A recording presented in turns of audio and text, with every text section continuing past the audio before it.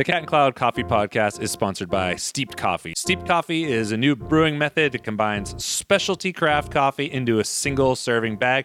You don't need a machine. You don't have to make a mess. All you have to do is add hot water wherever you go. Each steep pack is individually sealed. It's nitrogen flush, so it stays fresh. And it's got this special full immersion filter. And the filter is ultrasonic sealed, which means it's sealed together with no glue or no staples. So there's no weird stuff floating around in your coffee. Steeped is a Benefit B Corp. They ethically source all their coffee. Their packaging is fully compostable. And they believe that business should be done without compromise. You can get your hands on Steeped coffee packs at steepedcoffee.com. That's STEEPED coffee.com. Asking your local retail stores to start carrying Steeped, or having your favorite roastery reach out and kind of get in touch. If you're in Santa Cruz, come on by any of the Cat and Cloud locations. We have it there for you. Basically, they're just doing their best to change the coffee industry, make your life more convenient with their pre-portioned, pre-ground innovation. So tell all your friends. What's cracking, everyone? Welcome to the Cat and Cloud Podcast. It's just me today, Chris Baca. I'm here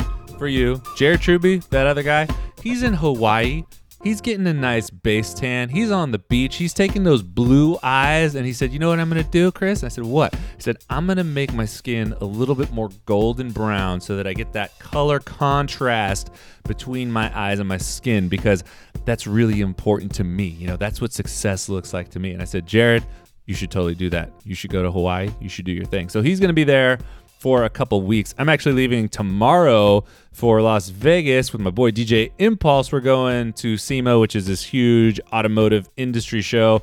I'm really excited. So the podcast this week is going to take a different turn. It's going to be a monologue. You're stuck with me unpacking these weird ideas. And I have something that I think is really interesting to talk about. And if you've seen on the Instagrams or checked the social medias, you've seen that Food and Wine dropped their list of the top 100 cafes in the United States, the best coffee shops in America 2019. After more than 2 years of on-the-ground research, they've rounded up nearly 100 of the most essential cafes, coffee shops, and espresso bars in the United States. That's what they say, anyway.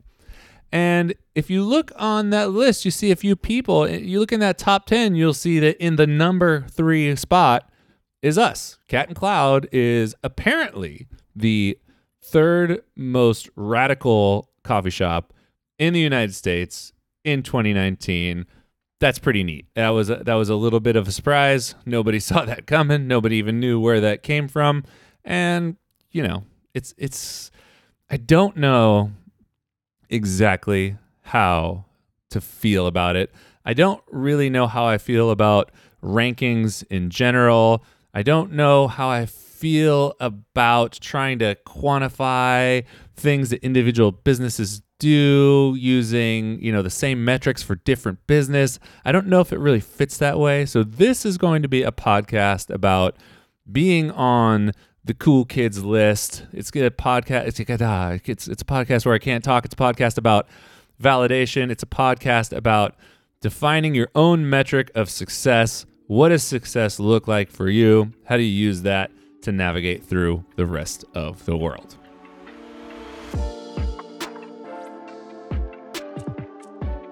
Being on the cool kids list is a really interesting thing, because when you're not on the cool kids list, you tend to ignore the list. You question the validity of the list. You question the metrics that are used to build the list. Or, you just kind of make fun of the list. You're like, dude, that is so stupid. I can't believe they even did that. We're not on it. It doesn't matter. We're doing the real shit over here. All the stuff that we got going on, that is the truth. These people, that's just like some weird mass marketing stuff. You know, they don't know about us. They don't really get what we're doing. They're not down with the culture in the way that we're down with the culture. That's the attitude when you're not on the list. I know. I've had that attitude before. It's a real thing. If you flip that around, when you're on the list, all of a sudden the list means something to you. Oh, we're on the list. Yes, I'm finally recognized for my hard work. Yes, we're finally getting recognized for our dedication. Everything that we're doing is right. And you know why? Because we're on this list. So depending on where you fall on the list, on or off, top or bottom, it changes your impression, or at least the way you talk about your impression of the list. Now, I don't, thinking out loud. Lists are these things they're really fleeting. They come and they go, and it's important not to put too much stake in them. But they can be important if we know how to use them in the right way. So let's look at how can we use the lists in the right way. How do we know how important the lists are?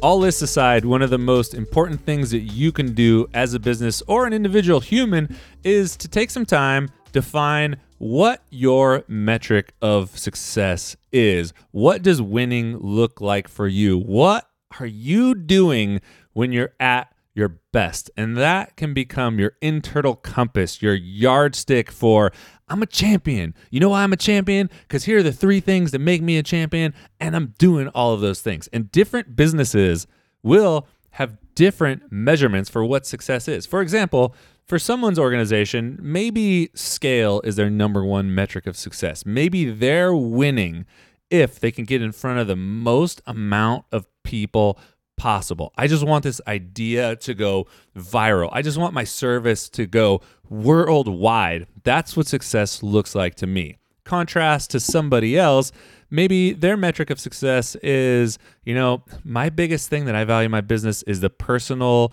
and intentional relationships that I have with my clients, with my guests, and anything that compromises that is not going to be good for me. And if I compromise that, I'm not winning. So maybe going viral or spreading like wildfire is actually going to take away from my success because it'll mean that I have less time to interact on a deep level with the people that I really care about. 2 different models of success, diametrically opposed. There's obviously everything in between. There's an infinite number of metrics that you can use to measure success. But it's important that we take the time to develop our own internal compass, because then when these external things happen, like, we have a bad quarter or we have a great quarter or we're on the list and all these validations that come from outside of the business, we can kind of look inside and be like, okay, cool, this is nice.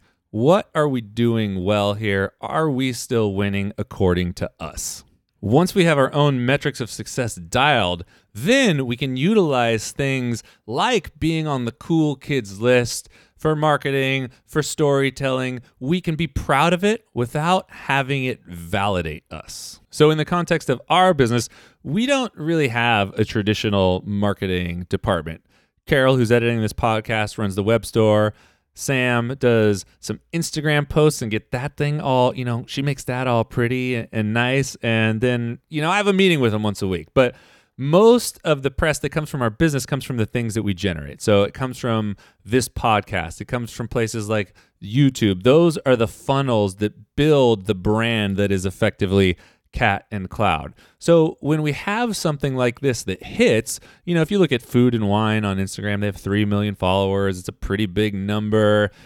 It's as a marketer, it would be wrong for me to shun this list and say it doesn't matter, because it potentially gets us in front of more people who might enjoy what we have to offer. We might be the best coffee company for some small portion of those 3 million people. And I think it is a relatively small portion, because I think most of the people who are reading Food and Wine are probably not there for coffee. Coffee's probably a smaller portion of what they're doing. And maybe an even smaller portion of them are looking to buy coffee from a new place, and an even smaller portion of that are going to fit into the cultural context of what we're all about. So, wow, that was a long play. So it's probably a lot smaller market exposure than that 3 million followers would suggest, but they're new people who aren't exposed to us, and for that, we're thankful. So it's nice to be able to take that and run with it. This is a benefit to our business. If even 1 or 2 people find us who haven't found us before, that's a huge, huge win.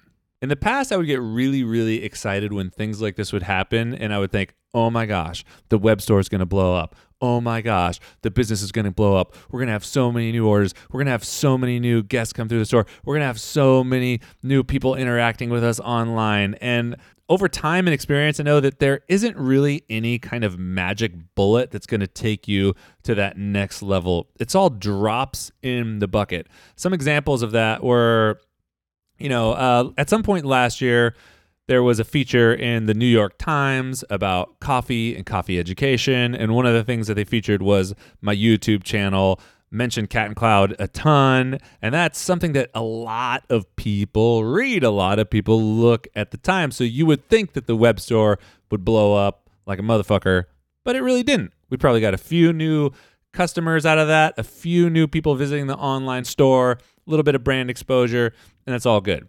Fast forward a little bit further, Matt D'Avella, who did the Netflix documentary Minimalism, has a huge YouTube channel. Now it's over 2 million subscribers. I think at the time it was probably like 1.25, 1.5. Did a video about where he quit coffee for 30 days. I did that challenge with him. We'll link that video down below if you want to watch it. It's pretty awesome. He's one of the most talented filmmakers out there. He's killing it.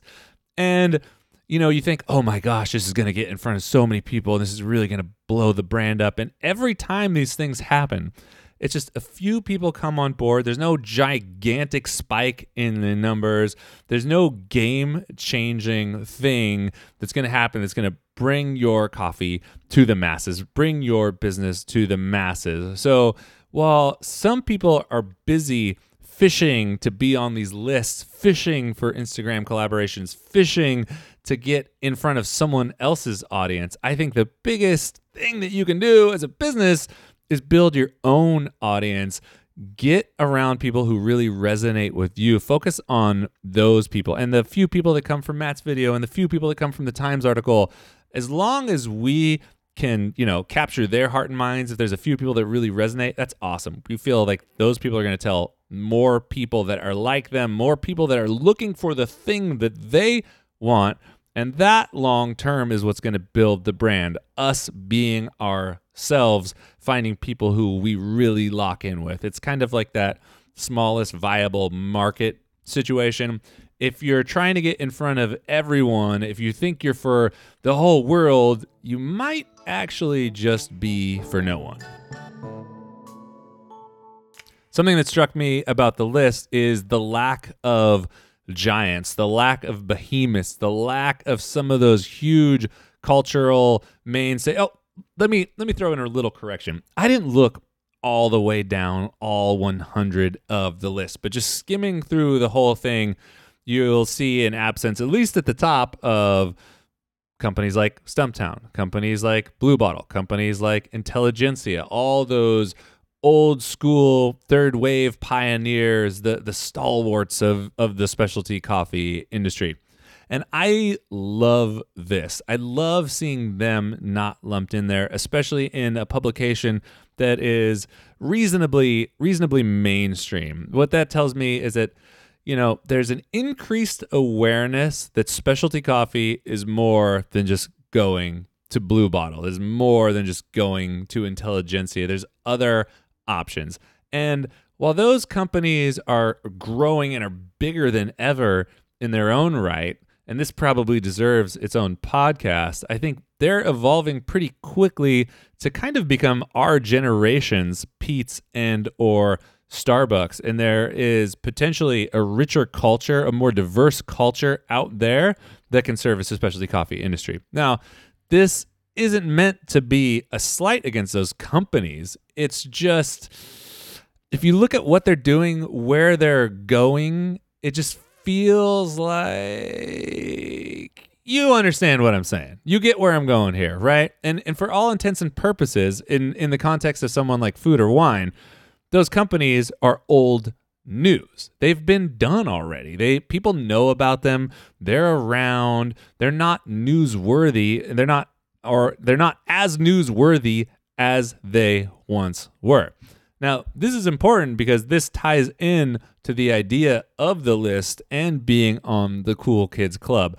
At some point, no matter how popular you are, no matter how quote unquote cool you are going to fall off of that cool kids list. I haven't seen anybody in our industry who's continually reinvented themselves enough to have enough cultural significance to stay at the top of that list for any length of time.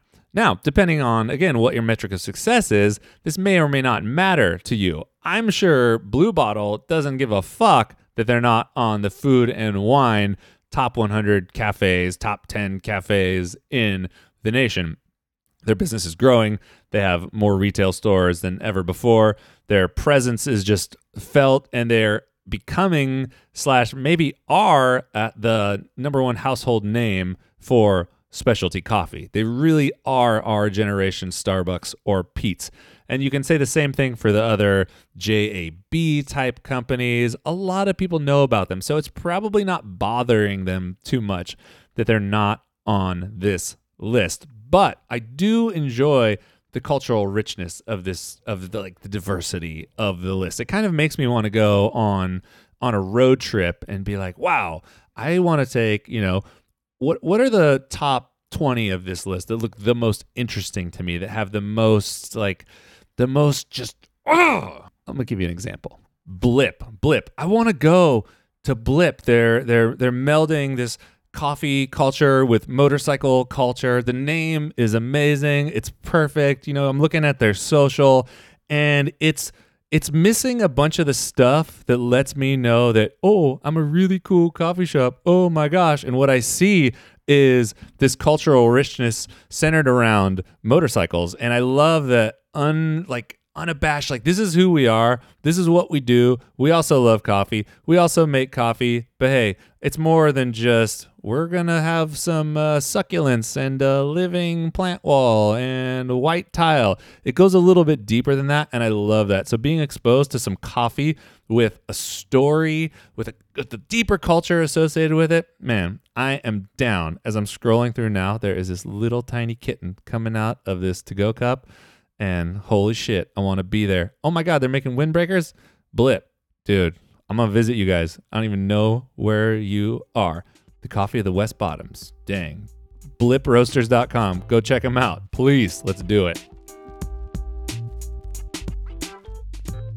Talking about the lack of those OG third wave companies on a list like this makes me think about us and where we are at as a company.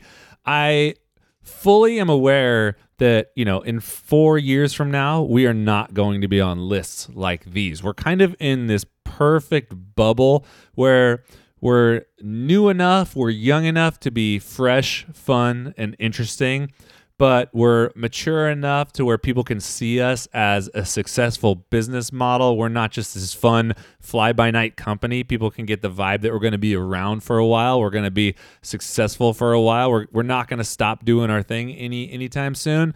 And that is kind of like the perfect storm to get on some kind of list like that. So if I'm going forward 3 years, let's say we have more growth and whatever it is, maybe we have more cafes, maybe we decide to turn a sharp corner and build a business around sharing some of the things that have helped us build this business.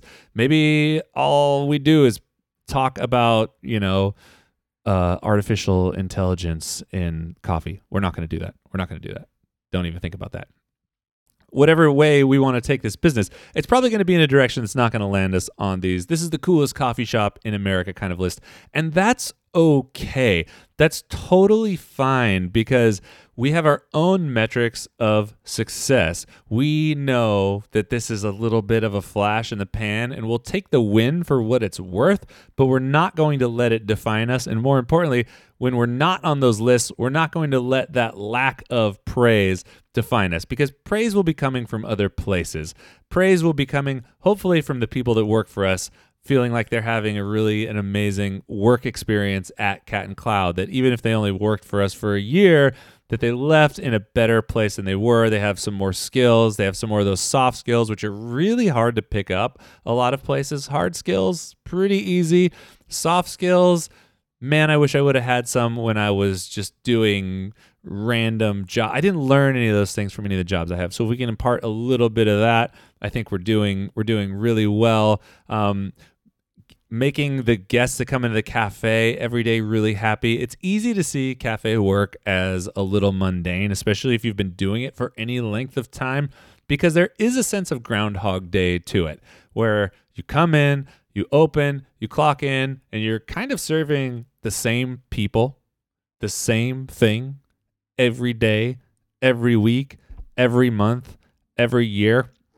But in order to contextualize what's happening, the way I like to put it is, think of your own range of emotions. Think of the things that you experience going on inside your head, all of your struggles, trials, tribulations, stress, happiness, the whole thing. Now, everybody else has that same diversity of emotions going on. And people who work in coffee bars are kind of like this rock for people. They're the first people you see when you go out into the world. You leave your house and then you go to the coffee shop. It's like, oh my God, I don't know what the hell's going on. So to see someone who can kind of usher you through the door of life and leave you feeling energized to start your day, it's a pretty big deal. And connecting that sometimes mundane day-to-day things with a bigger impact that you could have on the culture, on the community around you, can really help pull you through. And that's why people, it's hard to be new at a coffee shop because people are so attached to the people that are already there. And it's so hard to leave a coffee shop because you feel like you're literally leaving this kind of family that has adopted you. And I think that's like one of the most beautiful things about working at a coffee shop is just that sense of, I don't know, it's that sense of belonging, because that's where I found a sense of belonging when I didn't really have one. And baristas, no matter where you work, you should feel joy from that. You should be able to take that home. That's a win. That's a huge metric of success for us. No, shit, I fucked up. Intelligentsia is on this list. The Broadway Cafe, dang it. Blue Bottle's not. Let me just make sure Stumptown's on there so I'm not a complete asshole. P. They need like a... Jeez, it's so hard to read. R. S. S. Sophomore. Sound. A lot of SOs. Spitfire. Yeah, no Stumptown. Okay, good. We're going for it. Even with Intelli on there, point still stands. You know what I'm saying? So to cap it all off, everybody wants to be seen. Being seen feels good. But if we're seen by this really small group of people who resonates with who we are and what we do, that's amazing. We don't need that mass market validation. If we have our own metric of success, that's great. It doesn't matter if we're on the list or not. If we have that guiding light inside of us, it's gonna be all good. And I can't think of something that makes the translation like just, oh God, what am I trying to say? I'm just trying to say that I feel these same pressures as an individual as I feel through the business. A lot of times it feels really hard to be just me and know that that's enough for everybody else, but that's really all you can do. So this podcast is dedicated to everybody who should be on the list, that's not, who will never be on any list, to people that don't care that they're not on the list, to the people that are so entrenched in their own magic, they're so absorbed by loving what they do that they don't even know that the list exists. I love you, motherfuckers. Have the best day ever, and I'll catch you guys later. Peace.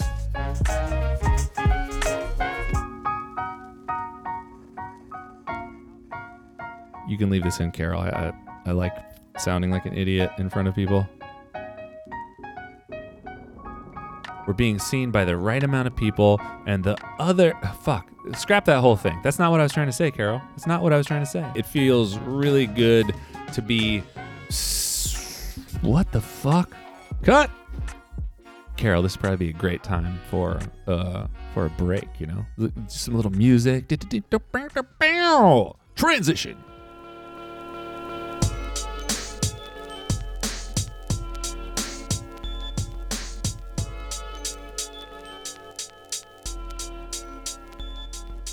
Oh, there's more songs.